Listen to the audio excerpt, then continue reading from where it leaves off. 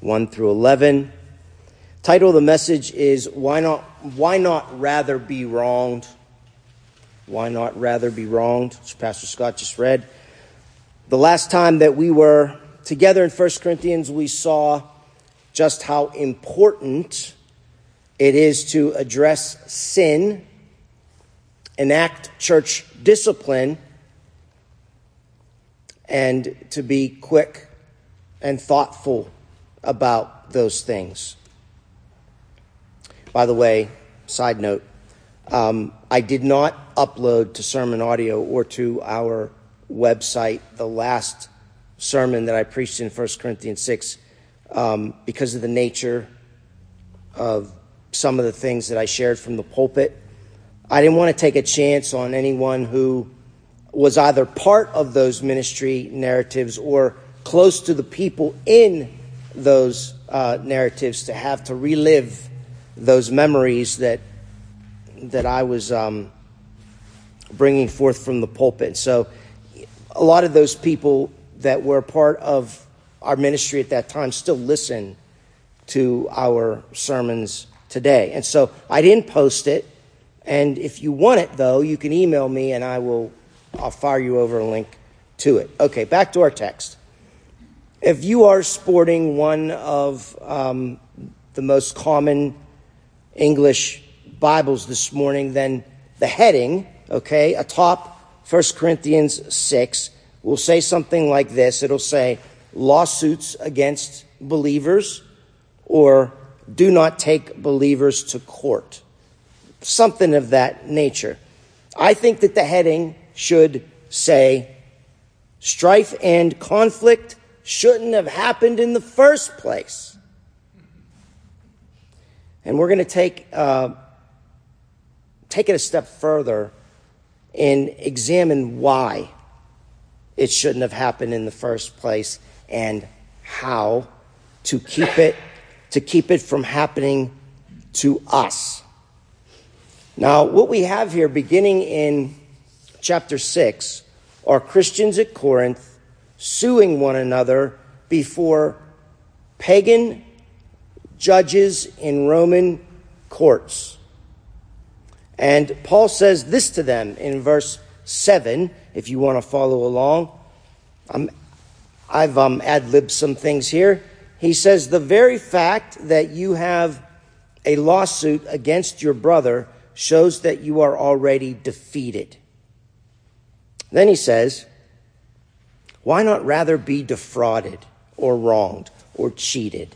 Why not rather be wronged and suffer wrong than bring strife and contention and fighting? Now, these statements and these rhetorical questions that Paul is putting forth to the Corinthians aren't something new. They haven't originated with Paul. If you look at Matthew, you don't have to turn there, but if you like, you can. If you look at Matthew chapter 5, verse 40, it was Jesus who said, if anyone wants to sue you and take your shirt, let him have your coat also. And Jesus goes on to say in verse 41, whoever forces you to go 1 mile, go with him 2. Give to him who asks of you, and do not turn away from him who wants to borrow from you. Then, of course, in verse 44, Jesus says, love your enemies and pray for those who persecute you. And Jesus also tells us in Matthew 5, verses 22 through 26, that if your brother has something against you, you are to go to that brother or sister and attempt to resolve the matter. If not, Jesus said that your adversary might hand you over to the judge and you might be thrown into prison. The short of it is that there shouldn't be any strife in the body of Christ. Now, remember our last sermon, we looked at Matthew 18. And we looked at verse 15 in Matthew 18, where Jesus says, if your brother sins against you, go and show him his fault in private, first between you and him alone.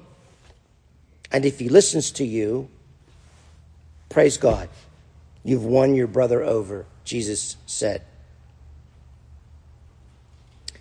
How do we get there, though, church?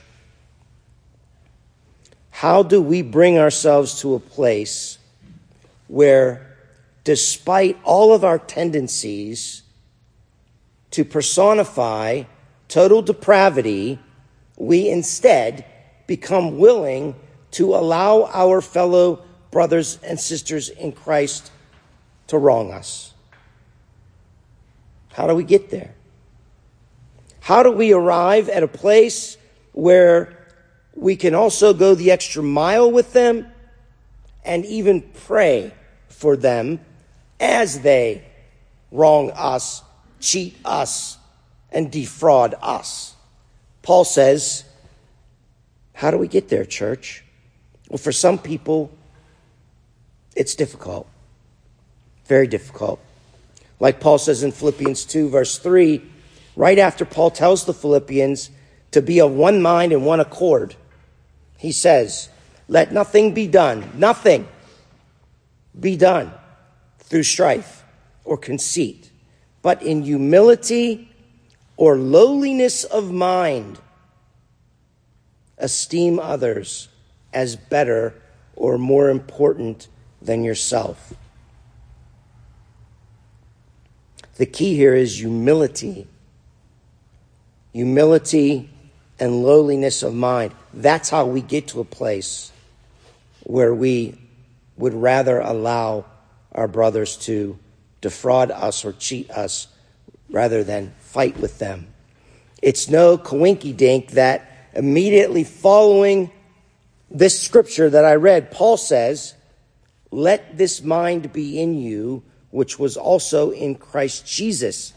He is our image, that although he existed in the form of God, he emptied himself, took on the form of a bondservant in the likeness of men, and humbled himself to the point of death, even death on a cross.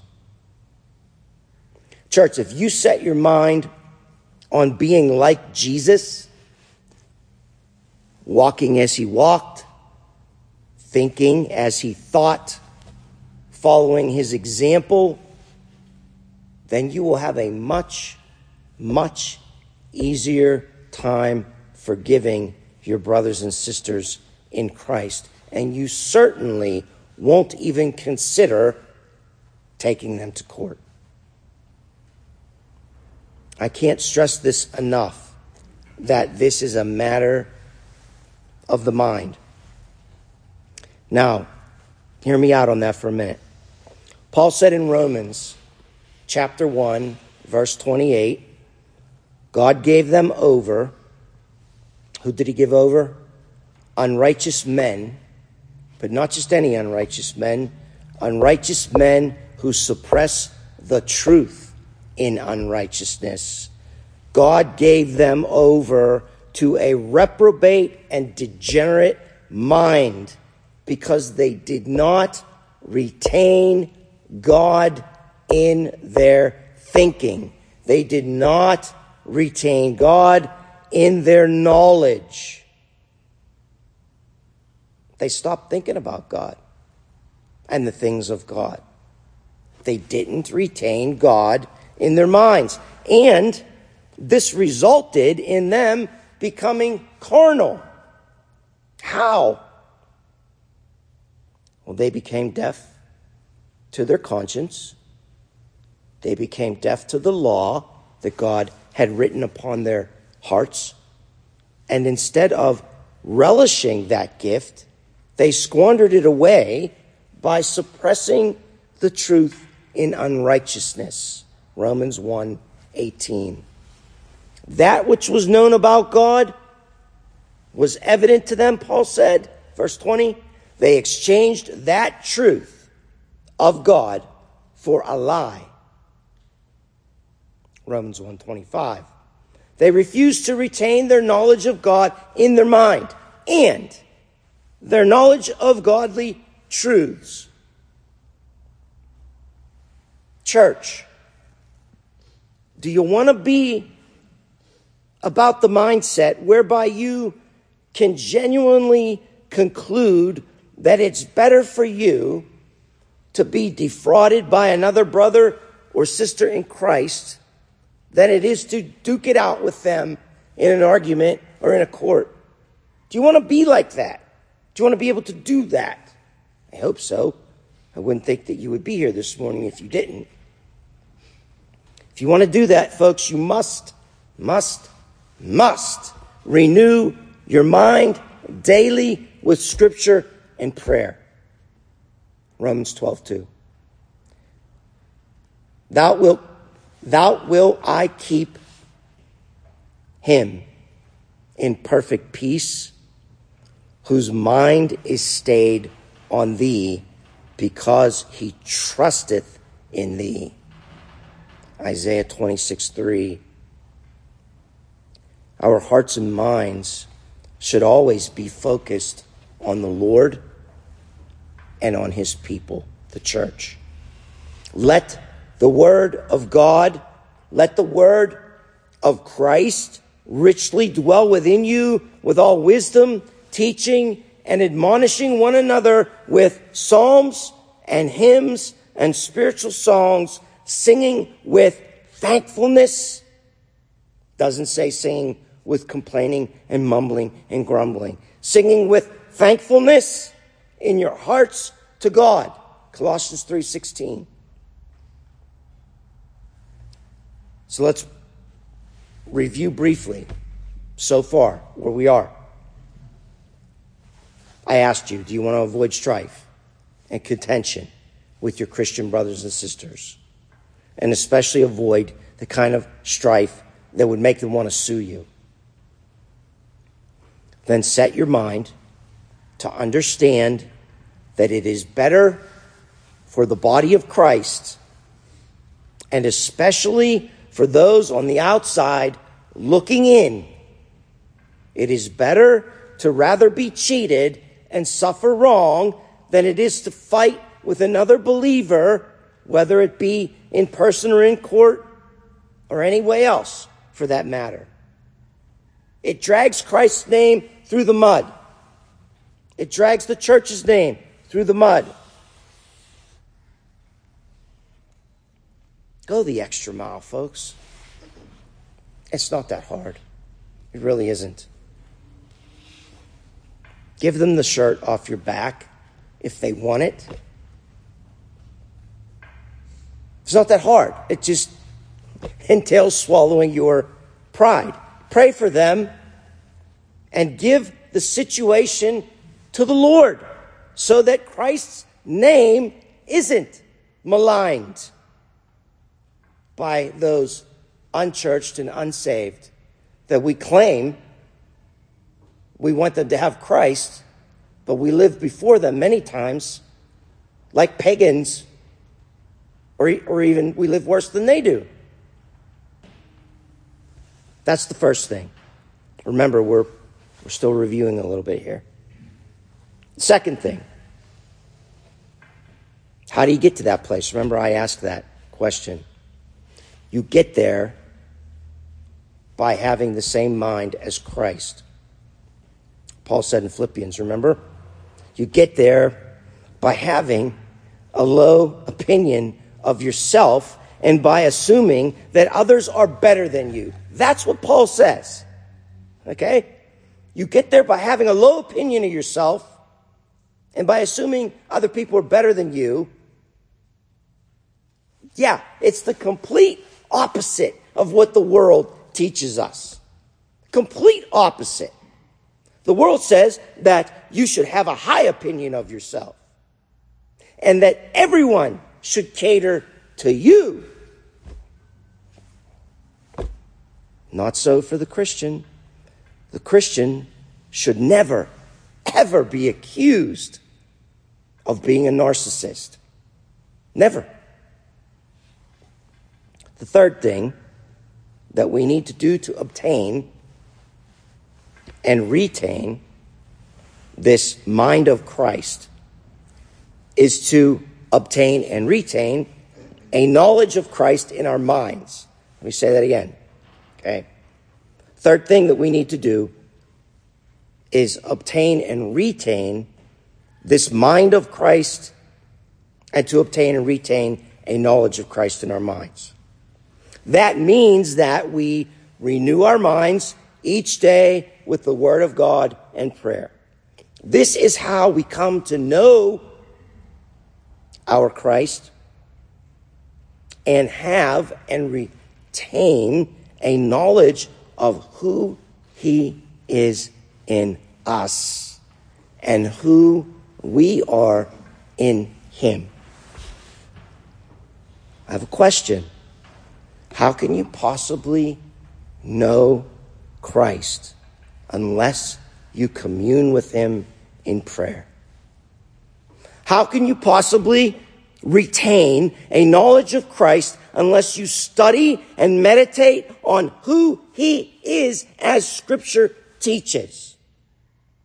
Scripture is the blueprint. It defines who Christ is. Yet we don't read our Bibles. If you want to be conformed to the image of Jesus, you got to read what Jesus did, said,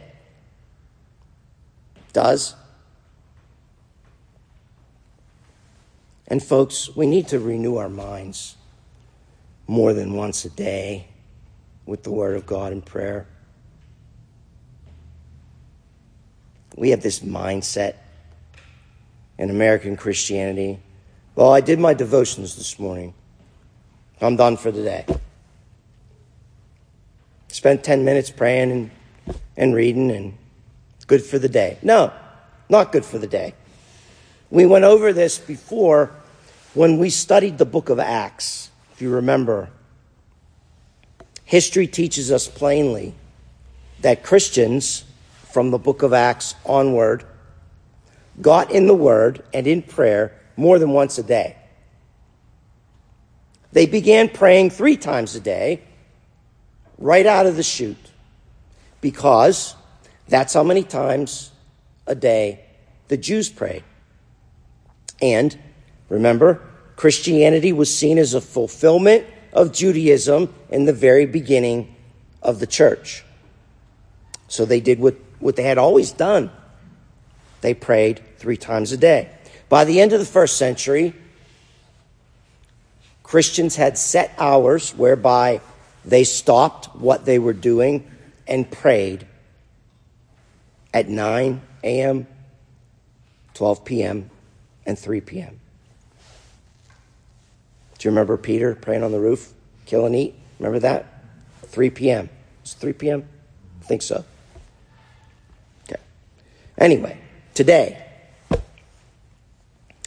committed Eastern Orthodox Christians and Roman Catholic priests and nuns and some lay Christians in those faith traditions pray the Liturgy of the Hours, the Divine Office, 7 times a day.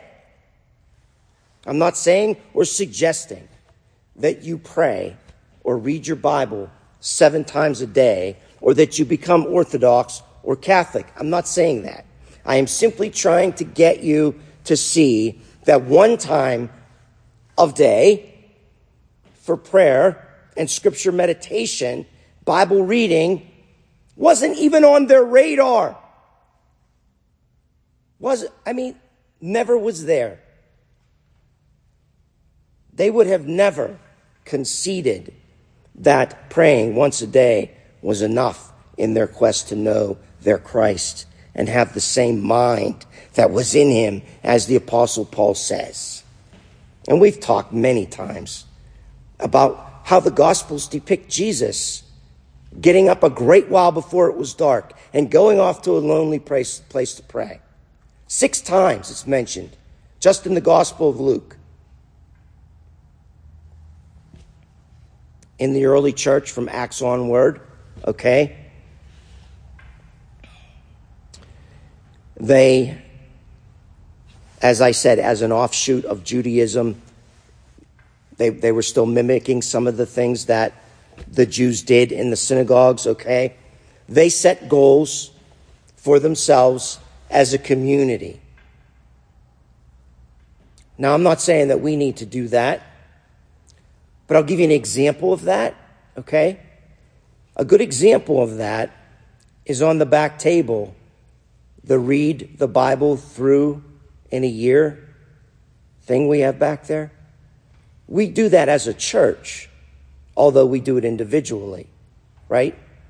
We each do it by ourselves, but we also do it as a church. It's healthy for the church. It's healthy for you, and it's healthy for the entire body, this local body of Christ. You know as well as I do that just taking your phone out and pulling up your pocket Bible, pocket New Testament, and reading just 2 or 3 verses of Scripture a couple of times a day, maybe 3 times a day, has a huge positive impact on you. It does on me. I hope it does on you. It's like a medicine that heals you from all of the day's ills up to that point in time when you do it. That's why it's good to do it a few times a day, to renew your mind, to get rid of the stinking thinking, and to get back in front of God. It's like a cold, refreshing bottle of water on a hot summer day. The same goes when you take a prayer break. That's a Bible break that I just talked about, but we should also take several times a day to pray. You don't have to, find a closet, get in a position, get all formal 7 times a day. You should be in an attitude of prayer throughout the day. Does Paul say to the Thessalonians, pray unceasingly, pray continually? That means to be in an attitude of prayer throughout the day. It means to always be talking and conversing with the Lord. If you want to be conformed to his image, and if he is your friend and master, Lord, then you should be talking to him throughout your day. If you don't do that, folks, this is the whole point. If you don't do that, you're going to find it very difficult in your life to maintain the mind of Christ and the selflessness of Christ in your heart, in your life, and for our purposes this morning, especially toward your fellow brothers and sisters in Christ. It's going to be much, much harder for you to avoid strife if you are not renewing your mind with Scripture and prayer often. Okay. Thus far, we've not only seen in the Scriptures that statement is supported, but I'll also add one other comment based on my 40 years now, I'm getting old, experience as a Christian, and based upon what other very seasoned saints have told me, and that is this: it can't be done any other way. I mean, that's the formula. The word and prayer. Remember 2 weeks ago I said the word, prayer, and fellowship? That's the formula. The formula never changes, and nothing else works. Those are the only things that work. If you find something else that works, then let me know. I'd like to see it. Taking a word and prayer break 2, 3 times a day is absolutely necessary to have the mind of Christ that Paul speaks of here in Philippians and in 1 Corinthians 6. Remember those songs and hymns and spiritual songs that Paul talks about in Colossians 3:16 that I just read a moment ago? Those are also very helpful, but they're also necessary. How are you gonna break into the presence of Christ in prayer without first praising him, singing to him, blessing him in song and hymns and spiritual songs, and communicating with each other that way, which is what Paul tells the Colossians to do. Again, there's no other way. The early Christians, all the way up through the centuries until now, this very moment, regularly recite. They regularly sing psalms and praise and worship songs and hymns and spiritual songs to the Lord with thankfulness in their heart, just as Paul instructs us. You can find all kinds of great psalms set to music, along with thousands of praise and worship songs right on that little stinking piece of amazing glass in your pocket or your purse. Play them through your car speaker or through your earbuds. Stop making excuses as to why you can't seem to forgive that dastardly, carnal, so-called Christian brother or sister that wronged you. Take it from me, it's much easier to be cheated and to let strife roll off your back when you're praising the Lord in song and you're meditating on his word. It's easier that way. It's much easier than on your way home from work, listening to some pagan talk on the radio about why the Pittsburgh Steelers dropped the ball yesterday. People come to me, they say, I got this problem in my life. Okay, well, are you in prayer and are you doing Bible reading? No, I don't have time. Seriously? You don't have time? We have time to listen to all kinds of things. Podcasts, talk radio, all kinds of stuff. But no time to read the Bible and no time to pray. Give me a break.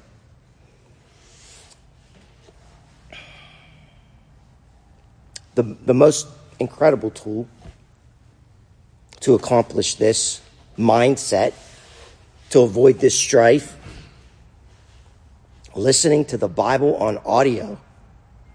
Yikes. If you don't like to read, or if you're dyslexic, all you got to do is pull up the free Bible on your phone and listen to it. It's amazing. It's absolutely priceless. Yet some of the things that we choose to listen to and watch instead, I just can't understand. I don't get it. If you incorporate these things, these very, very simple things into your life, you will find it much easier to play well with others and to avoid strife and contention in your relationships with people in the body of Christ. Okay, we're almost done, but not quite. Paul has some other very important things for us to grasp here. He's not only making it clear that he doesn't want the Corinthians airing their dirty laundry in public courts, but he is also telling them and us why they shouldn't do such things. Now, in order to fully grasp Paul's agitation with the Corinthians and why he is coming so hard against them with his insistence that they don't take each other to court, you have to understand, you have to know a little bit about how public court was done at this time. Roman legal proceedings at Corinth were held at what is called the Bema. B-E-R-M-A. No, I'm sorry. Bema. It's Bema. Which was a raised platform at the center of the city where orators spoke. Ironically, the bema was first used in synagogues, and it was the bema that the Torah and the prophets were read from. Okay? Not too long after that, the word bema was and still is the name that the Eastern Orthodox Church call their altar. Now, in Corinth, the bema was surrounded, picture this, by a courtyard of merchant shops.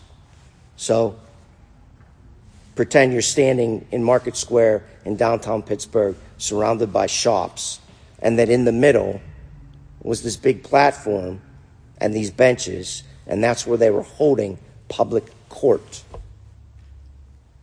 And a Roman proceeding, which is called a tribunal, was always public. And anyone, this was just their culture, anyone passing through the markets could have listened in or even participated in the proceedings. We see something to this effect in Acts 18, 12 through 17. The congregation at Corinth, may have included some important city officials, such as Erastus, the city treasurer, who we see in Romans 16:23, whose name archaeologists, happen to find on an inscription at a Corinthian theater, not far from the Corinthian court. Now, couple this very public synopsis of a Roman court in a city as large as Corinth, couple that with Paul's previous and very common dichotomy between the worldly and the spiritual realms, like Paul likes to do. He does it in our text, 1 Corinthians 2, and he does it in 1 Corinthians 5. And you're left with, a slightly cranky Paul, the spiritual father of these Corinthian spiritual children, as he calls them. The other reason that we know why Paul is making a big deal out of this is because of what he says next to the Corinthians. He says, quote, "If you Christians can judge the world and angels, how much more should you be able to judge these trivial matters of this life?" Now, what in the world does he mean when he says that? You're able to judge the world and angels. Well, Jesus did promise, folks, to enthrone us with him, to participate in the judgment at the consummation of the kingdom. We don't know how that's going to look. We definitely see through a glass darkly there. But nonetheless, it's in the New Testament and the Old, actually. As members of the body of Christ and sharers in his authority, we will participate, not just the Corinthians, but us, in the judgment of the wicked, angels, and unbelievers. Why then, Paul is saying to them, he's saying, you're going to judge angels and the unsaved, unbelievers, but you can't judge some trivial spat between one another in the church. You're Christians. You're going to judge angels, for crying out loud. Why do I even have to tell you this, Paul is saying. I'm reading between the lines. You, above all people, should know better, Corinthians. What is wrong with you?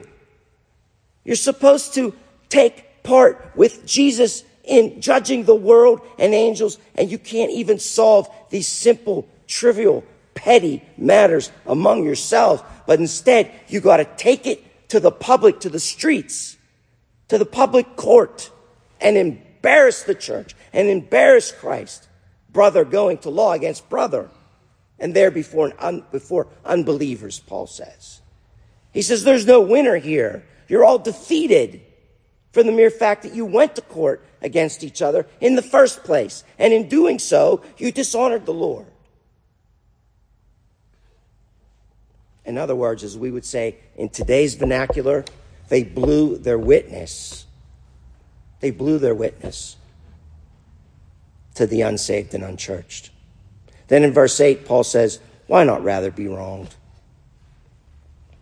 Why not rather be defrauded? Paul could have continued with, well, I'll tell you why. It's because of your petty pride, which has already appeared before me. Paul, 53 different ways to Sunday. You couldn't have just let it go for the testimony of the church, testimony of Christ. So what I want you to do as we part ways this morning, ask yourself that, if that's you.